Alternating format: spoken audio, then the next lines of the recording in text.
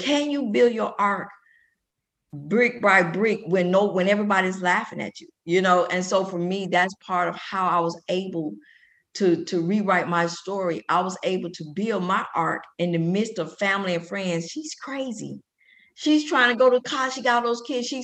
But I just kept building because I remember what I heard God told me and showed me.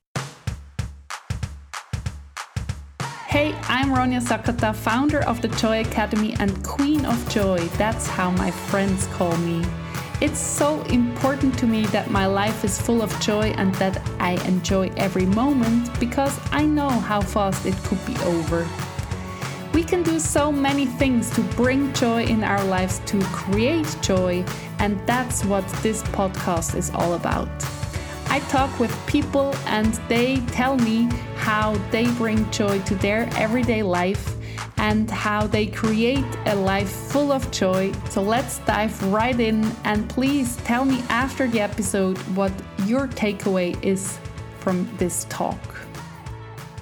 Welcome, Dr. LaTarsha Holden in my podcast. I'm so happy to have you here. And I just told you you're my first guest who I never ever met before. It's now like really the connection because of this wonderful internet, which makes it possible to connect Atlanta and Zurich in a talk. Welcome.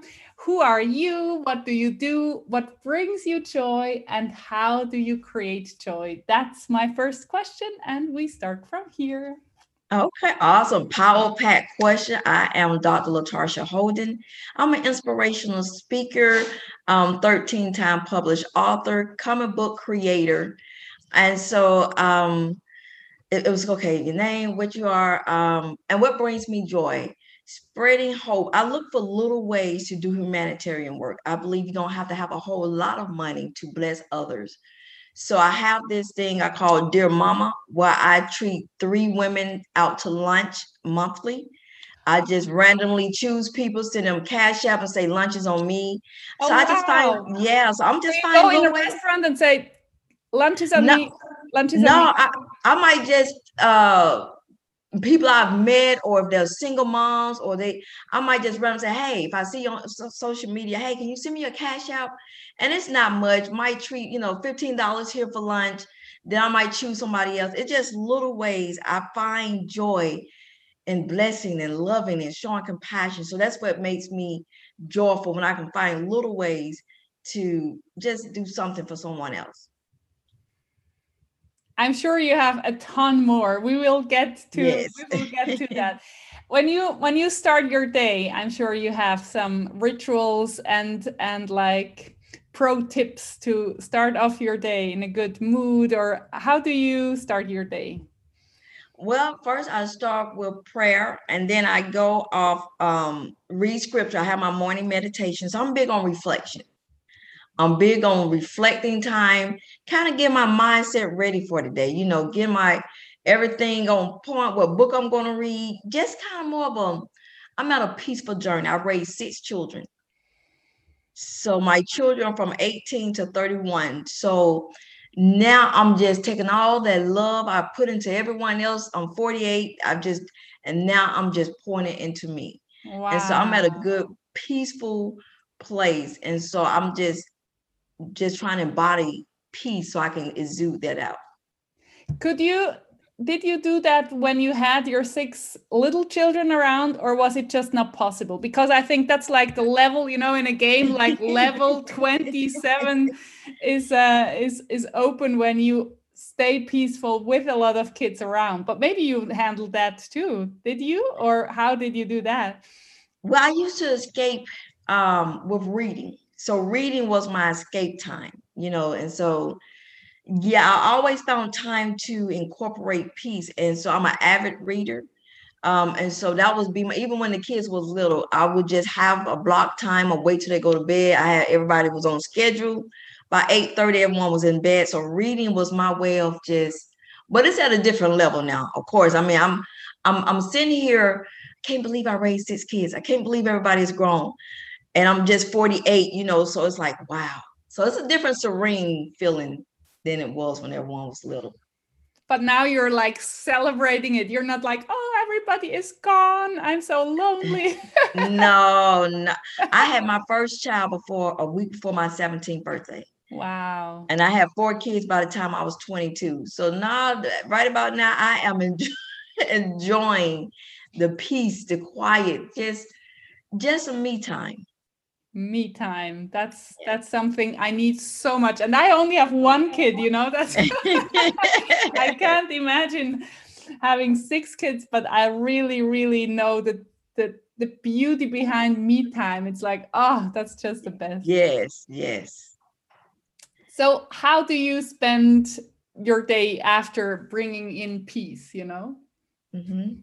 Well, I start, like I said, I'm an inspirational speaker. So this year is my first year being starting a business, Phoenix Rising, as you see the sign behind Phoenix Rising. So I started a business where I'm inspirational speaking, facilitating workshops. So now I'm concentrating more on that, um, booking speaking gigs, interviews on different platforms to promote my new books, my comic book, which came out back in June of this year. Can So you it's show more it like, to us? Do you have it handy? yes. Just give me Please. 2 seconds. Let me pull it out my mean, bag 13 here. times. You are incredible. So this is my comic book. The Light Shall Rule Christian comic book. I created this in April when the world went on lockdown. I wanted a creative way to encourage people that God is still with us. So this is my first one. So I'm and excited. You had an illustrator, or you're painting yourself? No, I had an illustrator. Okay. Yeah. You're the writer, and you had an illustrator. Yes. So that was definitely a joy for me, just to see the pictures, my creation come to life with the illustrations. It was definitely a joy. And how about what about your other books? Are there is there a theme over the years, or? No, actually my books are, so we have, let me see, I have a couple of them here. So we have my first children, I have 4 children's books. So we have a children's book, my life story, which came out, No Longer Lost, From Homelessness to Overcomer. I am Georgia and National Mother of the Year for 2020. Wow. And you have to tell me about that journey afterwards. Yes. As a leader, I just released my first leadership book for leaders in emerging leaders in ministry and marketplace. And so I got so I have 4 children's books, a 60-page training manual to do workshops out of, 4-part youth series that deal with sex trafficking, bullying, teen dating violence, love and forgiveness, a book for ministry. So it's all kind of different genres. And you just the inspiration hits you, and then you think, let's write that book right away? Or is it like you wrote several books parallel, or how do you manage to write so many books? Well, you know what? I think it's 6 children. So when did you do this all? Oh my goodness. I wrote 12 books within a year and a half. So for me, you said it, when the inspiration hits, I only write, I'm a community advocate. So I write when the inspiration hit. Everything is specific. My 4 children's book teaches children on kindness, diversity, friendship, and spreading joy. Then my 4 youth series, I'm trying to reach the middle-aged kids from 11 to 14. That's why I wrote on teen dating violence, bullying, sex trafficking. So I'm choosing issues. Part of who I am, being a community advocate, I use writing as a source to advocate. As an ordained minister, I wrote a book for ministers. As a servant leader, I wrote a book on leadership. So it's all about a part of who I am. I write in that area. Which one is your favorite? Do you have a favorite book? I know favorite child questions, that's stupid, but favorite book questions, I think that's okay. Yes, okay. You know what? I think my personal life story, because No Longer Lost, within the last 10, 12 years, I went from being homeless in the streets of Atlanta with 6 children. I was uneducated and I had very little work history, and I was 35 years old. So by the grace of God, I was able to change the trajectory of my life. So within the last 10 years, I went from being homeless to running for city council in the 2017 election, from a GED to a doctorate degree in leadership studies. Now I'm a 13-time published author and a creator of a comic book, and I've successfully raised my 6 children. So it was, the last 10 years has been busy, to say the least. And what brought the change? You said with the grace of God, but what does that mean? And if somebody is not like, God is something, like, I don't believe in God, how did you do that? What would you tell them? Yeah, just like share this story in your way with God and everything included. I think that's the beauty of having different kinds of viewing the world. In the end, it's kindness, love, and connection. It doesn't matter how the title of the bigger force is. Yeah. Well, for me, I wasn't raised in church, so I didn't know God at an early age. But when I found myself homeless, with 6 children in the streets of Atlanta, I didn't really know what to do to change the trajectory. I mean, I'm just going to be real. An African-American woman, 35 years old, homeless with 6 children, with a GED and very little work history. The statistic was packed against us. I mean, there was no way literally my 6 children nor myself was supposed to make it out of that successful. But I remember I just knew I had to do something to save my children, to save my family. I made a vow that the streets were not going to raise my 6 children, nor the jails was going to house them. So the journey got so hard, because it's one thing when you're homeless by yourself, or it's one thing when you're homeless or you're going through an ordeal for a couple of weeks, a couple of months. But what happens when your situation turned into years? So we was homeless close to 4 years, but the journey got so hard. I remember walking to a hospital and I told the lady, I can't do this anymore. I was thinking of suicide. And she said, "Ma'am, are you saying you want to kill yourself?" I said, "Yes, that's what I'm saying." I was embarrassed. I was humiliated. Being homeless is you're at the bottom, And it was when they kept me there for that week for observation. They had a padded room on that floor. And I asked the lady, I said, "Ma'am, can I go into that room?" She said, "Ma'am, you're no threat to anybody." And I said, "I know, but I need to go in there." And it was in that room I met God. I remember I dropped down to my knees and I just said, "God, are you there? Please help me. I don't have anything. I'm lost and I'm scared." And when they released me from the hospital after a week of observation, my situation did not immediately change, but I knew something was different. And that's when I matriculated through college with my associate degree, my bachelor's, my MBA. But when I got accepted into the PhD program for leadership studies, now I did want to bungee jump up to heaven and high five my man, but God gave me the strength to keep going. It was his grace and mercy that kept me when I wanted to give up on myself. And where did your 6 children stay when you went to this hospital? I'm thinking probably my mom, my dad. That 12 years ago, somebody came and got there. At that time, I had 2 kids in high school, 2 kids in middle school, and 2 kids in elementary. And so, but the thing how I saved my 6 children, how they became successful. I came to them. I said, "Well, I don't have a lot to offer you guys materially. I mean, I was a poor Black woman in a big city, but I didn't have nothing to offer my kids but 2 things: to love you unconditionally, and I wanted to teach them how to serve at our lowest. I believe as a servant leader myself, that if I can show you how to give back now when we don't have anything, I've given you a strong foundation to build on to become great leaders." Well, Ronja. Yes.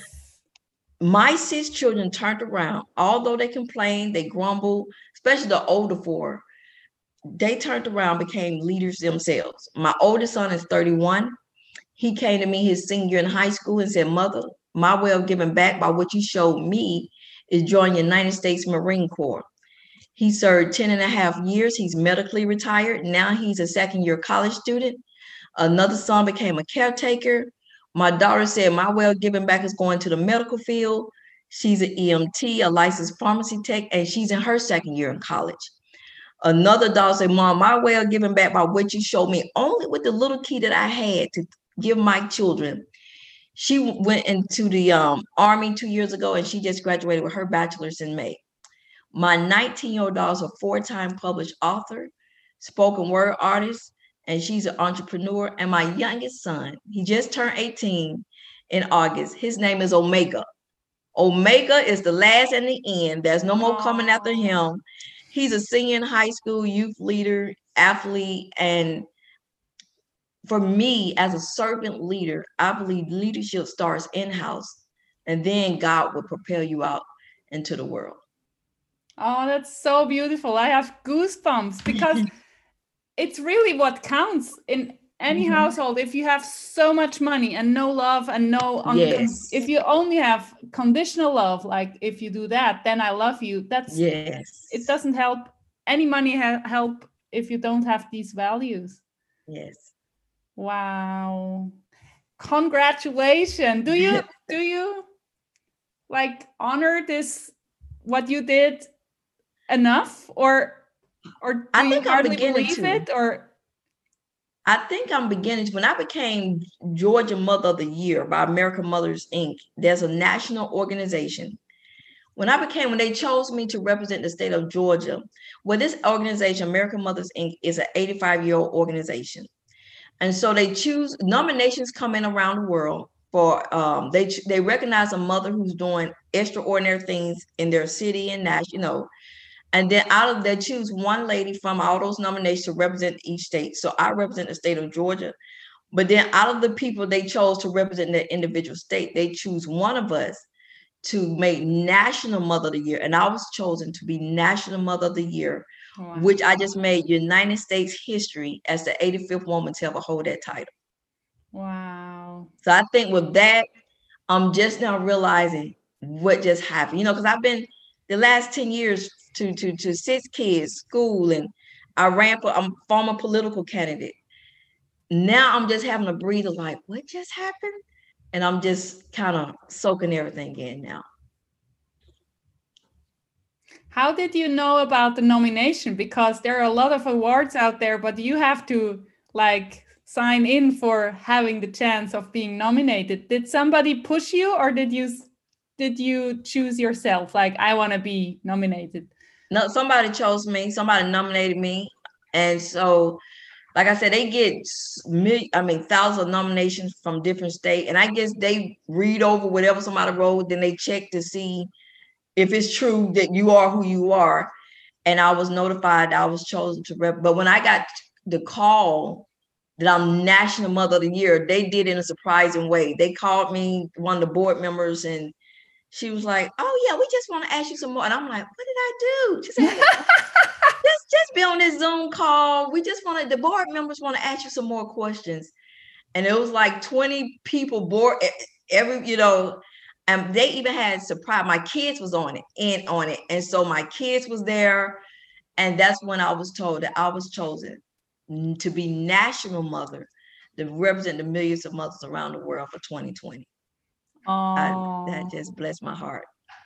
But you don't need the award to know what you did, right? You know it yourself. Yeah, but I think for me, God has a way of letting. Sometimes you don't know. Sometimes you just in the you just doing what you believe as a mother you should do. So it's an honor for me. I think that absolutely an honor, but without the award, you would know I did all this. But with the award, it's just beautiful. Yeah. But your accomplishments are not now more because of the award. Accomplishments stay anyway. They are. Yes. They are huge. Yes. And raising kids in the perfect circumstances is hard enough, and you did it in hard circumstances. So, yeah. No, really, that's just so beautiful. I think, and that's what when you ask children, what are your memories? They don't see that there was not a fancy house. They see, or they remember the love and the connection, even between the siblings. That's so beautiful if you manage to create the magic within the family. And it was hard. I mean, mentally, I was spread thin. I mean, like you said, I had not only to keep myself motivated, keep myself going, because I was a full-time student. I also, even though my children saw me depressed, they saw me crying, they knew, the family laughed at me. I was a joke to the family. So they saw the humiliation. But they never saw me give up. And I think that's what gave them the strength in their own personal endeavors to keep going. So your face is glowing when you talk about your children. Let's focus again on yourself. Like, what brings you joy and the peace? You were talking about the morning, about speaking. I bet you love speaking in front of audiences and see the sparks in the audience. How do you do that now when it's all online? Is it the same, or is it just different, or? It's different. I went international as an international speaker this weekend. When I spoke, the opportunity was open to me to speak to college students in India. And so to see the reaction from people around the world, it just warms my heart that I'm giving people hope, that they're seeing if God can do it with you. Because the different dynamics to be, because in your mid-30s, you're pretty much set where you're at. I mean, mentally, unless God just come in and, so for me, it's just a hope. It's the hope. But I can't wait till we go back to where I can actually physically talk to people, give people hugs, and actually sign the books in person. But I'm just enjoying where I'm at. I have learned how to enjoy the journey as the journey progresses along.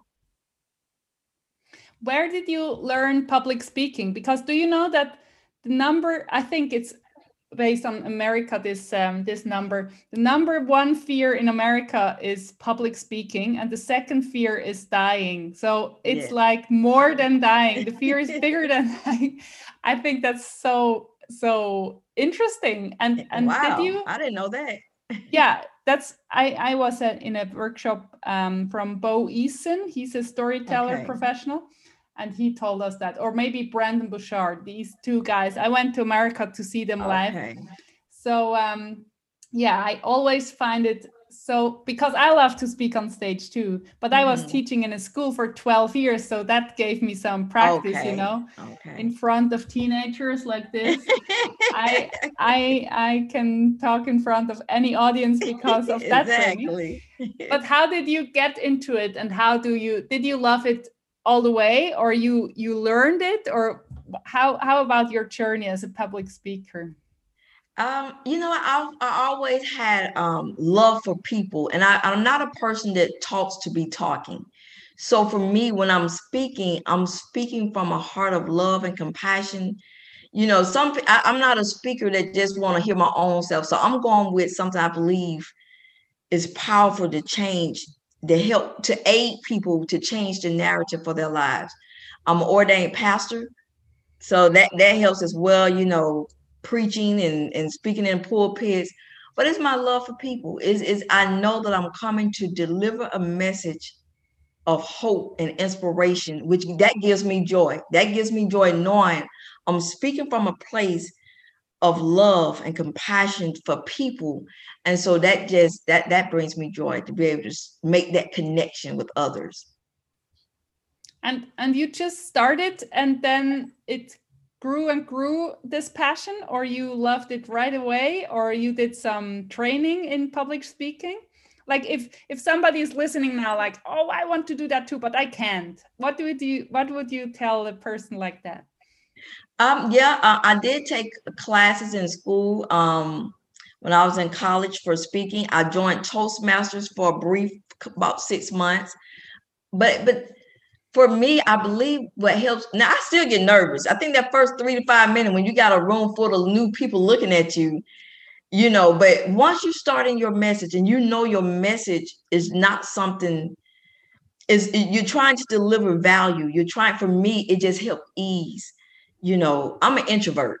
So speaking, it makes me nervous, but I know I'm like I became like a hermit because I've been through so much. It's almost like I'm a hermit. I read, I study, I meditate. So when I fill myself up, I believe wherever God opens a door up for me to go and speak, I'm on an assigned mission. That's an assignment for me. You know, he has summoned me to go and deliver a message. And so part of that makes me feel comfortable, like, okay, it's a reason why I'm here. Is somebody here needs to hear what I have to say.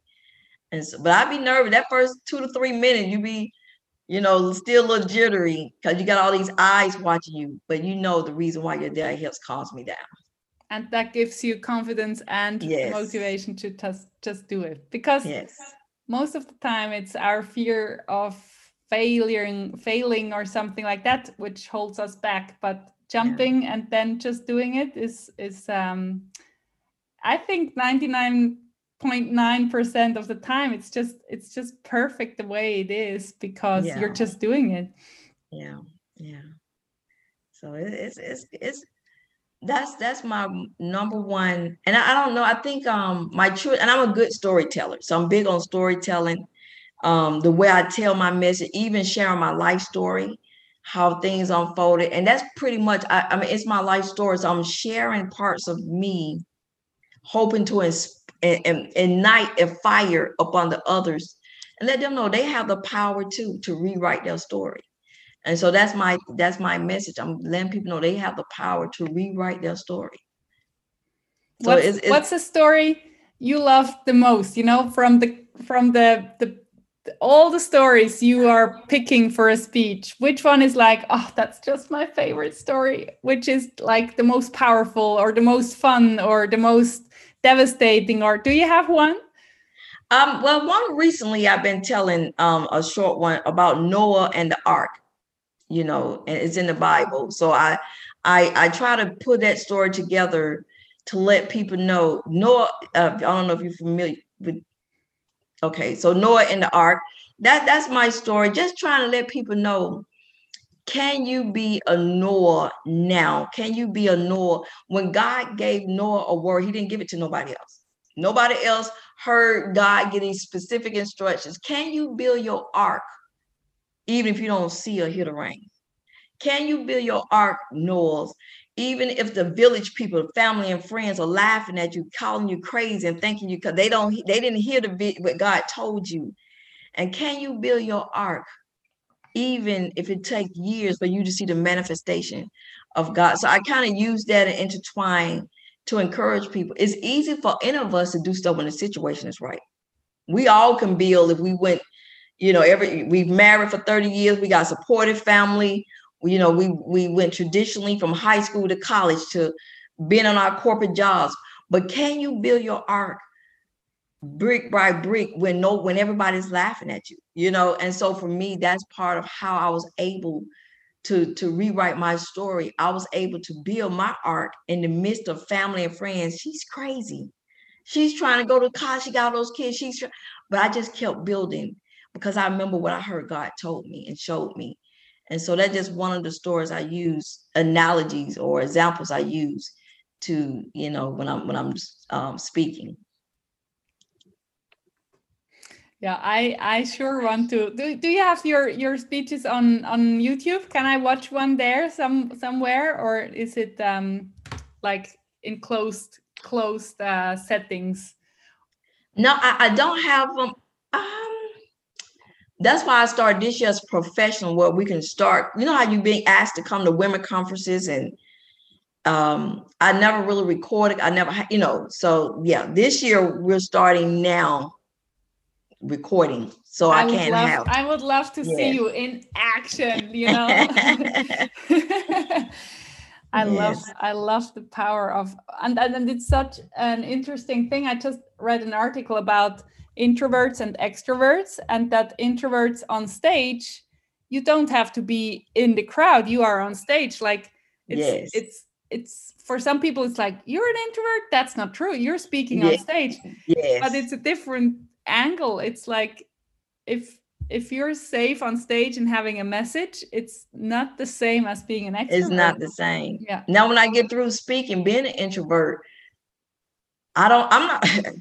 the energy to stick around for hours. No, I'm not that person. I'm go and talk and shake hands. So, because the energy as an introvert, we get our time, we get re-energized by being alone. by, so yeah, I'm not a person that can be at every networking event.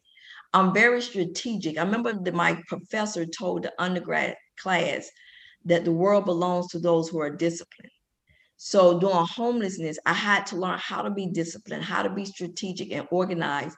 So I'm very, I believe once I've done what I believe God has called me to do, I do a little networking afterwards, then I'm out of there. I just, yeah, kind of go back into my back cave until God gives me another assignment to go forth. The beauty is that you're so clear, you're not in your cave like, oh, nobody will book me. You're like, oh, it will come. And this is, and then it comes, right? Then yeah. I do my due diligence, reaching out, and I have a good, strong social media presence. And, but yeah, I've learned not to panic over things now. I've learned how to enjoy the journey and trust the process. So that's why, yeah, everything is a little different. I just trust God. He's brought me this far. I just trust that he's going to take me where I just do my job and leave the results up to him.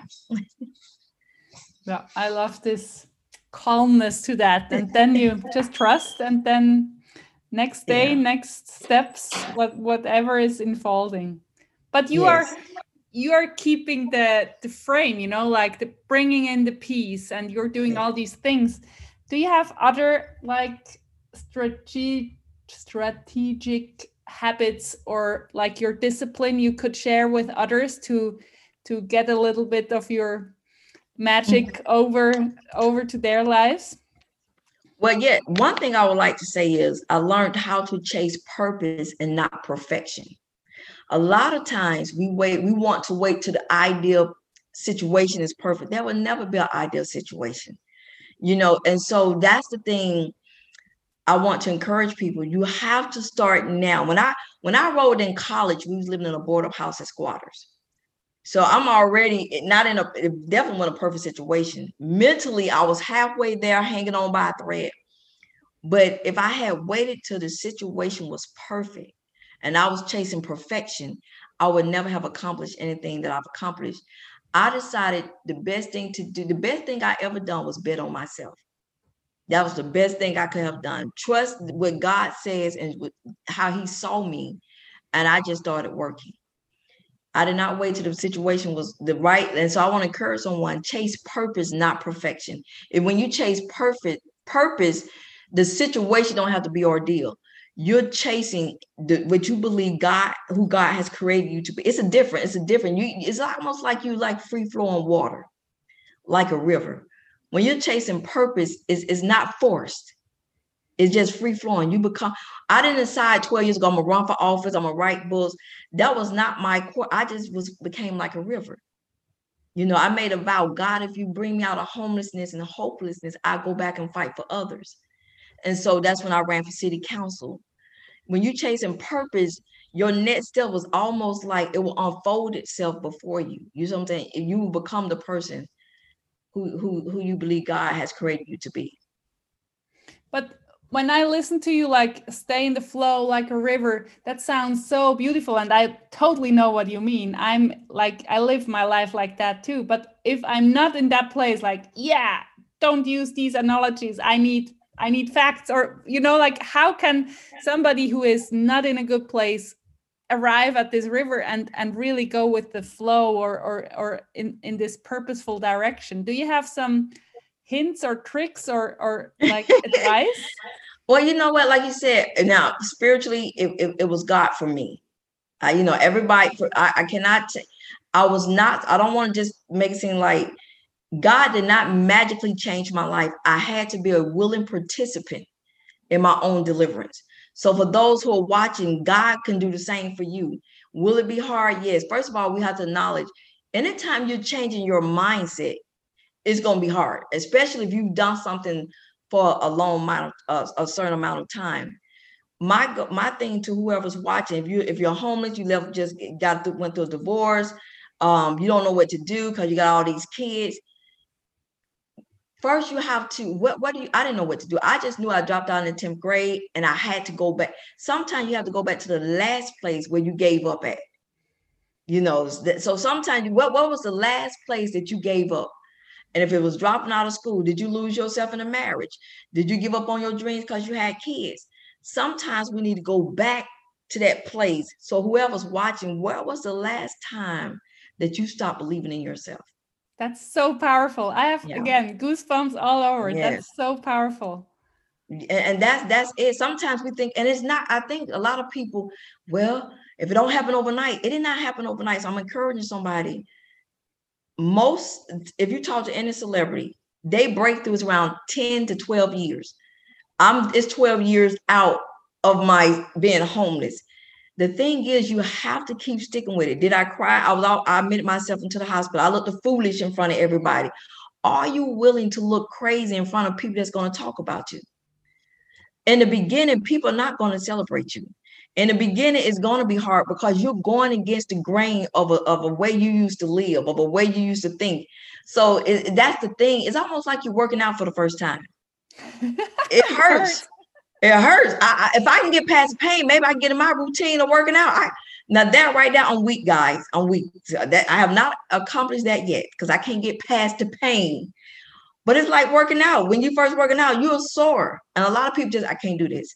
But the ones who go on past the pain, you see the results in their body, in their lifestyle. And that's it. Can you get past the pain? Are you willing to put the work in past the pain? And when you put the work in past the pain, you will begin to see little, and I want to encourage somebody to celebrate the small steps. I didn't wait till I graduated with my bachelor's. Anytime I finish a semester, I might treat myself to an ice cream cone or a new book, whatever your device is. Celebrate the small steps. Who's to say you're going to be here to see the big shebang happen, the graduate? Celebrate the small steps, and that will help with your confidence. Okay, I got through that semester. Okay. All right. I finished that semester, or I just took this certification. Okay. Celebrate, don't compare, put your blinders on. That's what I did when I was homeless. I put my blinders on. I didn't look to the runners to the right or to the left. I put my blinders on and I kept running my race. Even if people, and so they helped build my confidence up over time.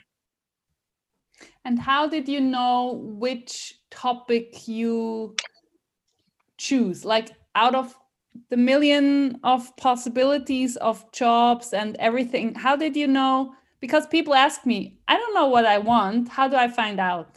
How did you find out? Or what is your message to those who are searching for the right decision? The fear of failure, again, is so big that some people just don't decide anything because it could be wrong. Well, that's why I think when you're at rock bottom, you're at a good place. You're at a good place. on the way up from bottom is up. If you have lost your job, if you went through a painful divorce, the only way is up. That's why I realize people gonna talk about you whether you're doing good or whether you're doing bad.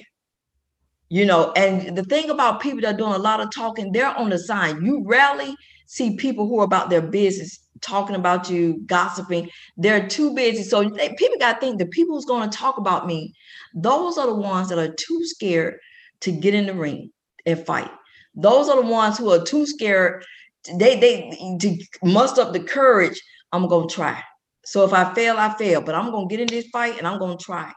Just like Beyonce's song said, when she's gone, the world will know she was here. Are you willing to let the world know when your time here expires, I was here? Would the world know? Write that book. I wrote my books. I didn't have money to market. When I wrote 12 books in a year and a half, I didn't have money had money to get a publisher or a publicist or a PR person. I wrote my book, put it to the side, wrote it whenever it hit me, put it to the side. And here I am now, 13-time published author. You got to, and most people already know who they are. They just scared to live it, to be who they are.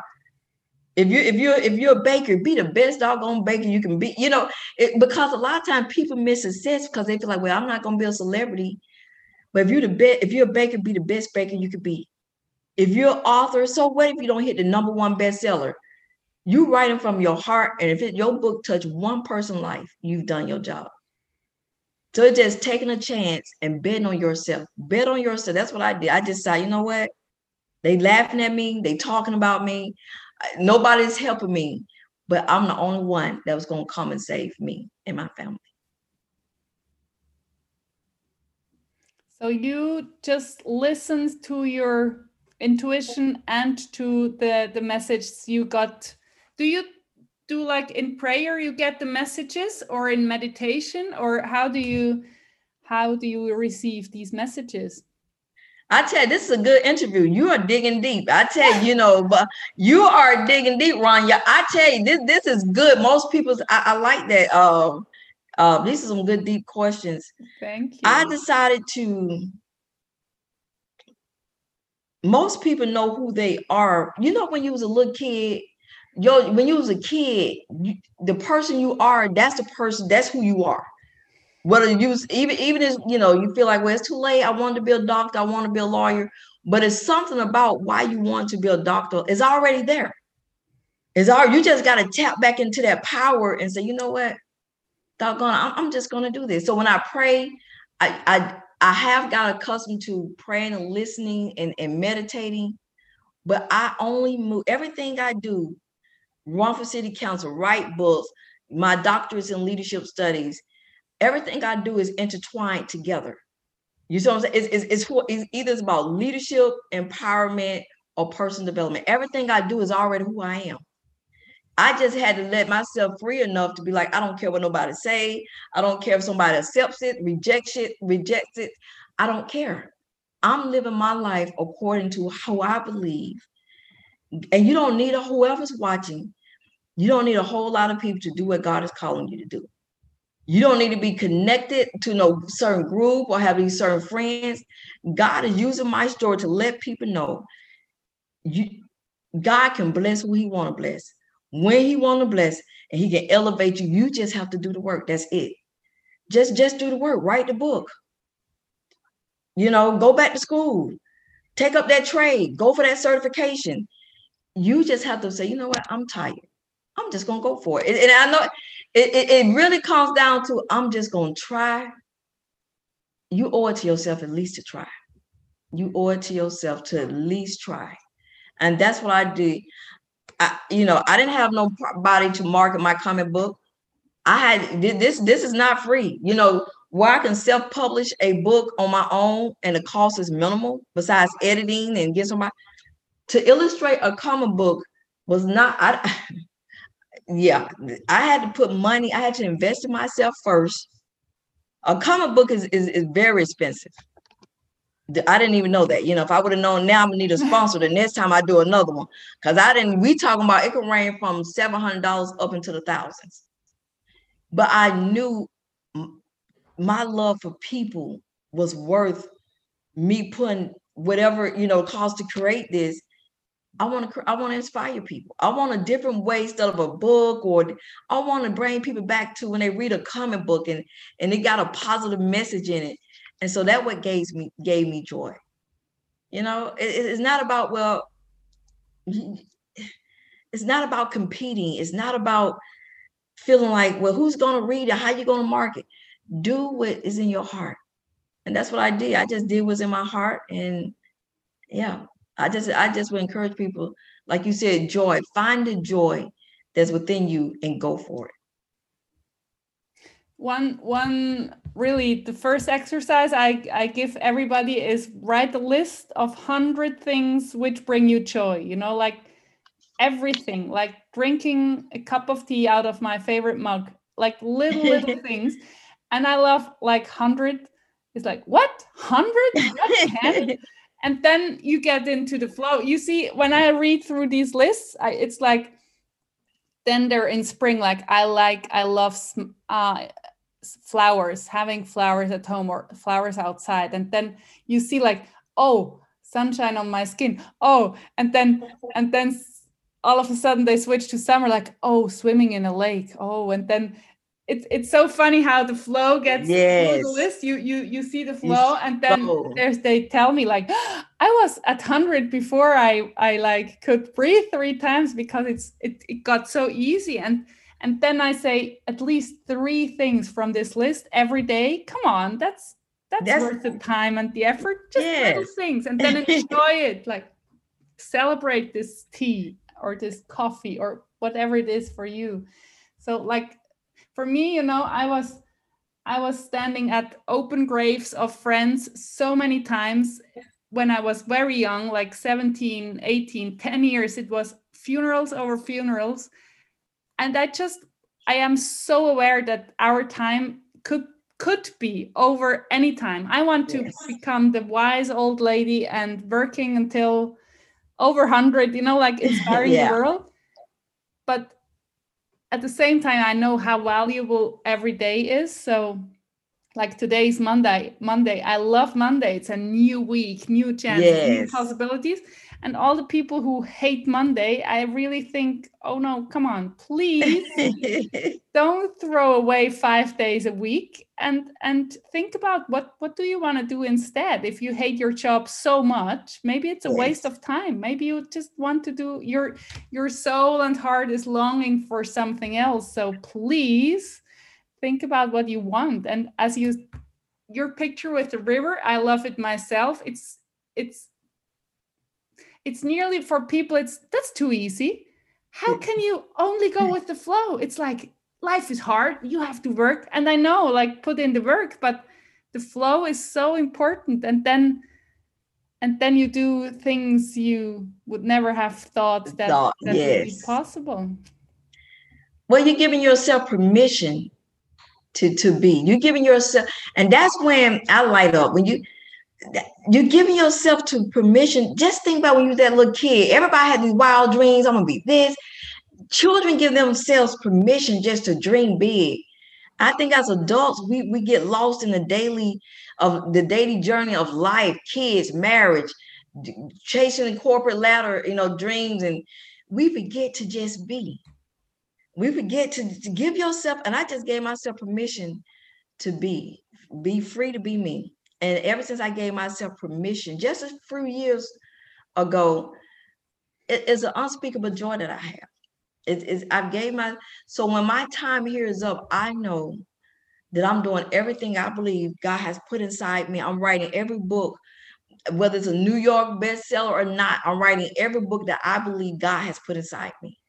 I'm giving myself permission to succeed, to blossom, to grow. And I think a lot of people don't give themselves permission because they're too worried about, well, what if somebody don't like it? And that's where you have to get to a point. Who cares? Who cares? The people who ain't gonna like what you're doing with your life are too scared to get in the ring and do something with their life. Did you have parents who taught you that, like, be yourself, or you had all these expectations loaded on you, like you have to be a lawyer, otherwise you're nothing? Or how was your childhood? I was raised in a 2-parent home, but it was the latter.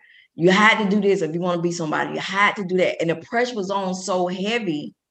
That's how I gave up. I dropped out in 10th grade. I feel like I couldn't do nothing right. I feel like, I believe when the reins are too hard, you got to be this or go get your job. My parent was, they work at a bakery and they was factory workers. So they didn't really have big dreams and, know how. And so, yeah. And I just got off track early. But that's what I did with my kids. I gave them the freedom to be whoever they wanted to be. Only thing I told them, do not be a menace to society. You could be a janitor, but be the best janitor. You could be a baker, whatever you do it with integrity. So I did a different route with my 6 children. And that's what I wanted to ask you, because I think it's a very, very big accomplishment to break cycles and say, okay, I do it different. Because everybody says, I don't want to turn into my mom. And then in the end, you're like, oh no, I'm like my mom. So that's like huge. How did you, or when did you decide, like, I will teach my kids a different message? Well, I'm an empath. So for me, my gifts are always encouragement.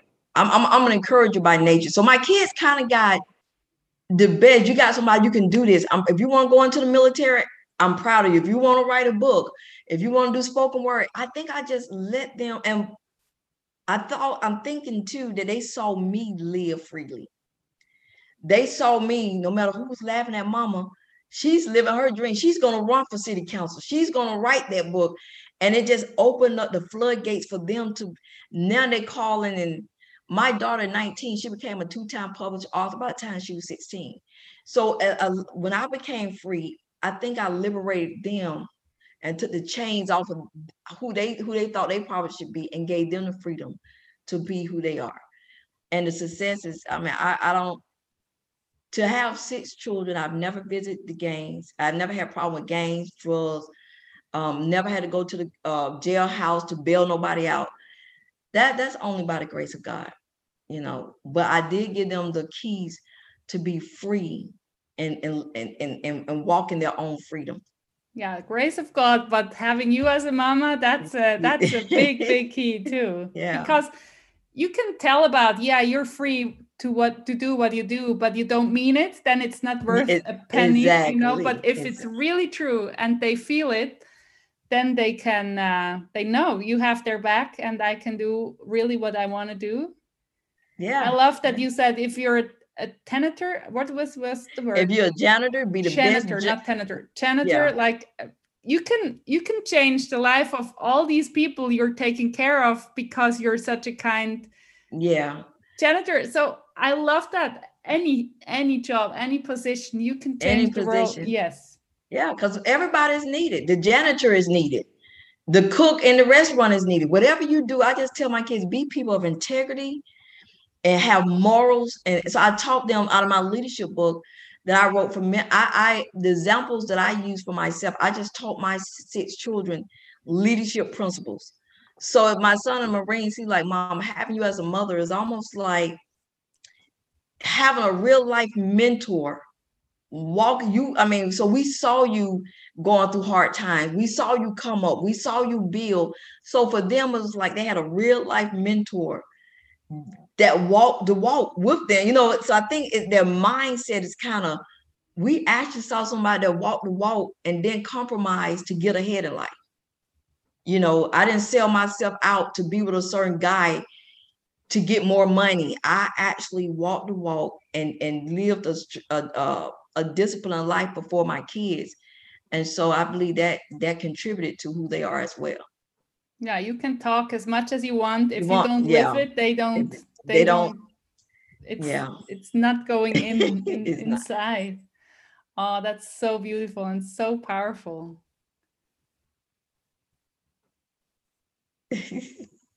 I'm speechless.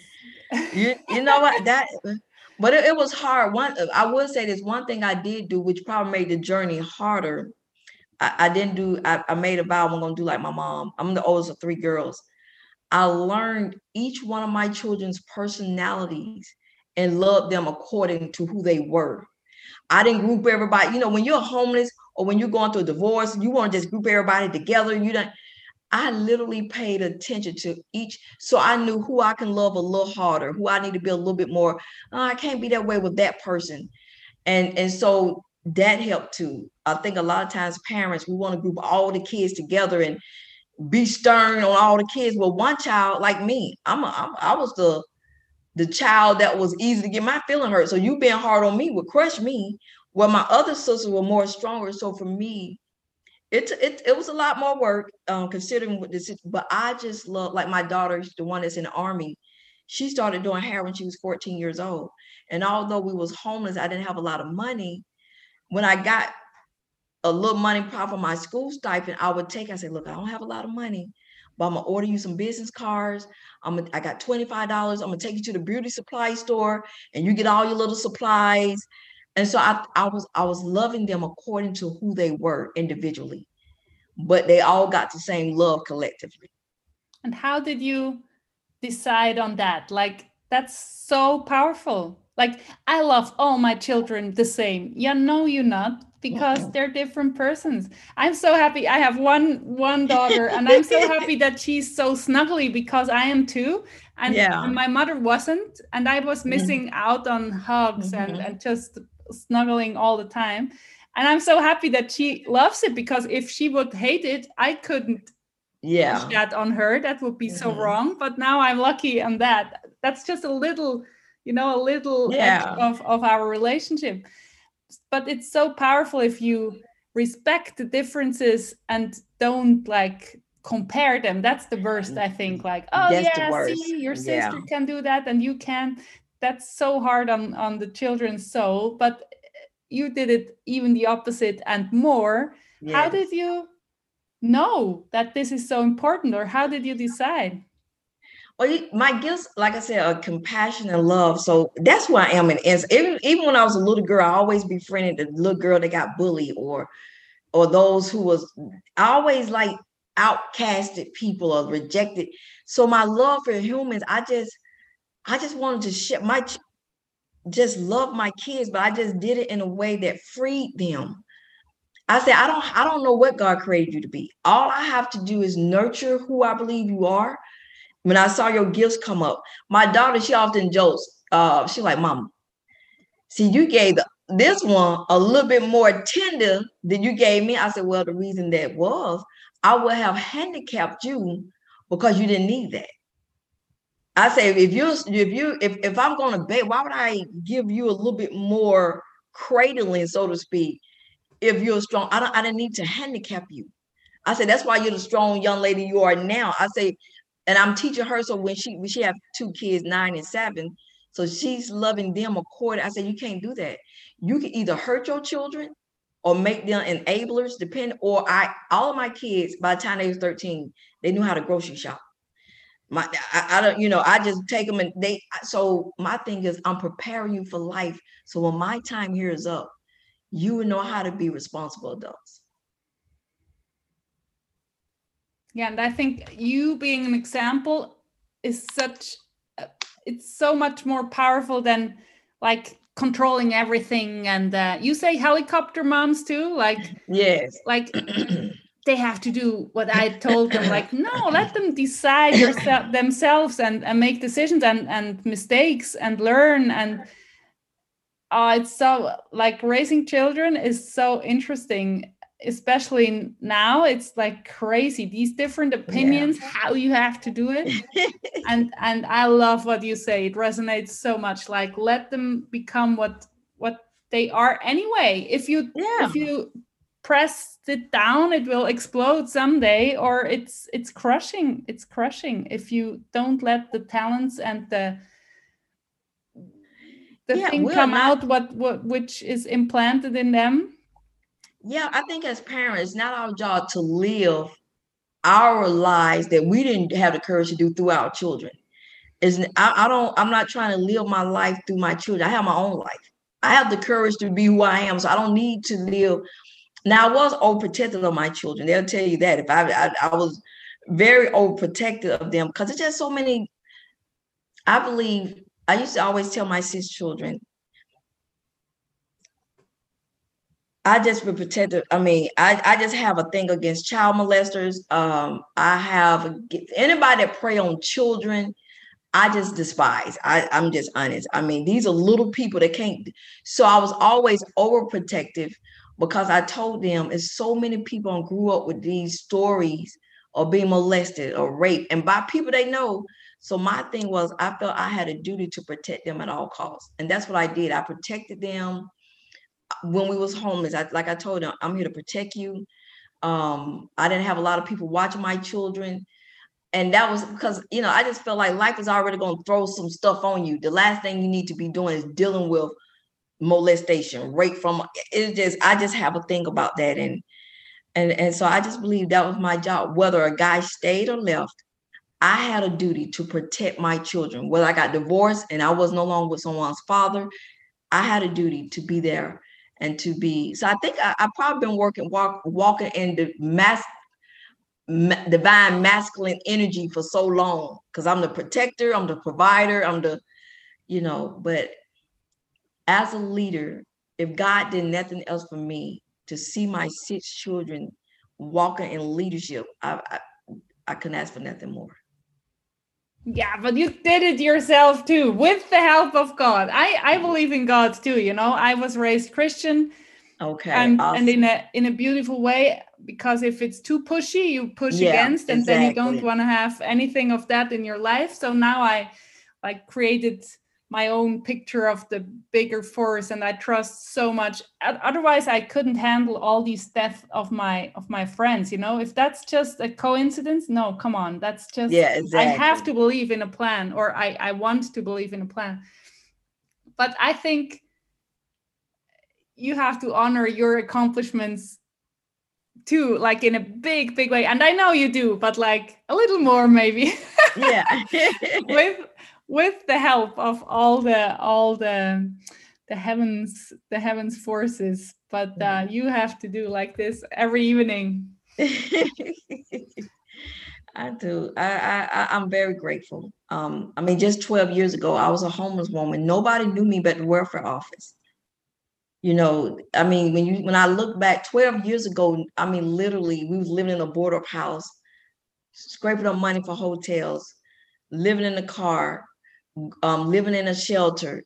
And no, and here I am 12 years later, only by the grace of God. Only God can take a former homeless woman to National Mother of the Year and inspirational speaker. I just got, like I said, just got through speaking with 60 students in a college in India. Only God can do that. I mean, that I just have to give him all the glory. I didn't have the connections. I didn't have the money. I didn't come from an influential family. So what he has done in my life in 10 to 12 years is remarkable.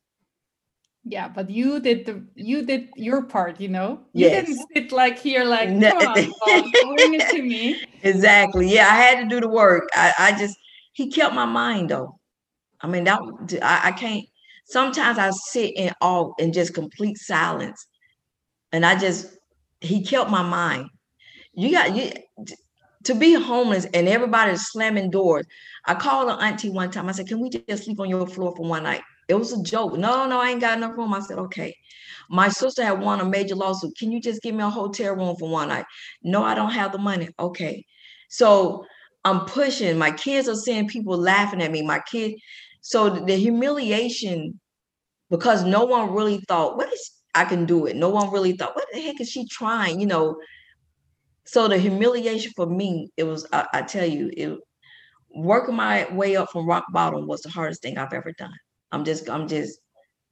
If God had left it up to me, I probably would have went and hid in a corner somewhere. I just gonna be honest. But I knew I had 12 eyes watching me. I had 12 eyes watching me. So I just start fighting. I start fighting for us. And what God has done is, I can't thank him enough. And you just told us the only way from rock bottom is up. So you Yeah. did just that. Yes. So beautiful and so powerful. And how would your message be like today with the internet? The whole world can watch or listen to this podcast. What is your message like? Message from Dr. LaTarsha Holden to the world. Yes, please. The stage is yours. What do you say? The message is you have the power to everything God has put inside, everything God has given you to succeed is already within you.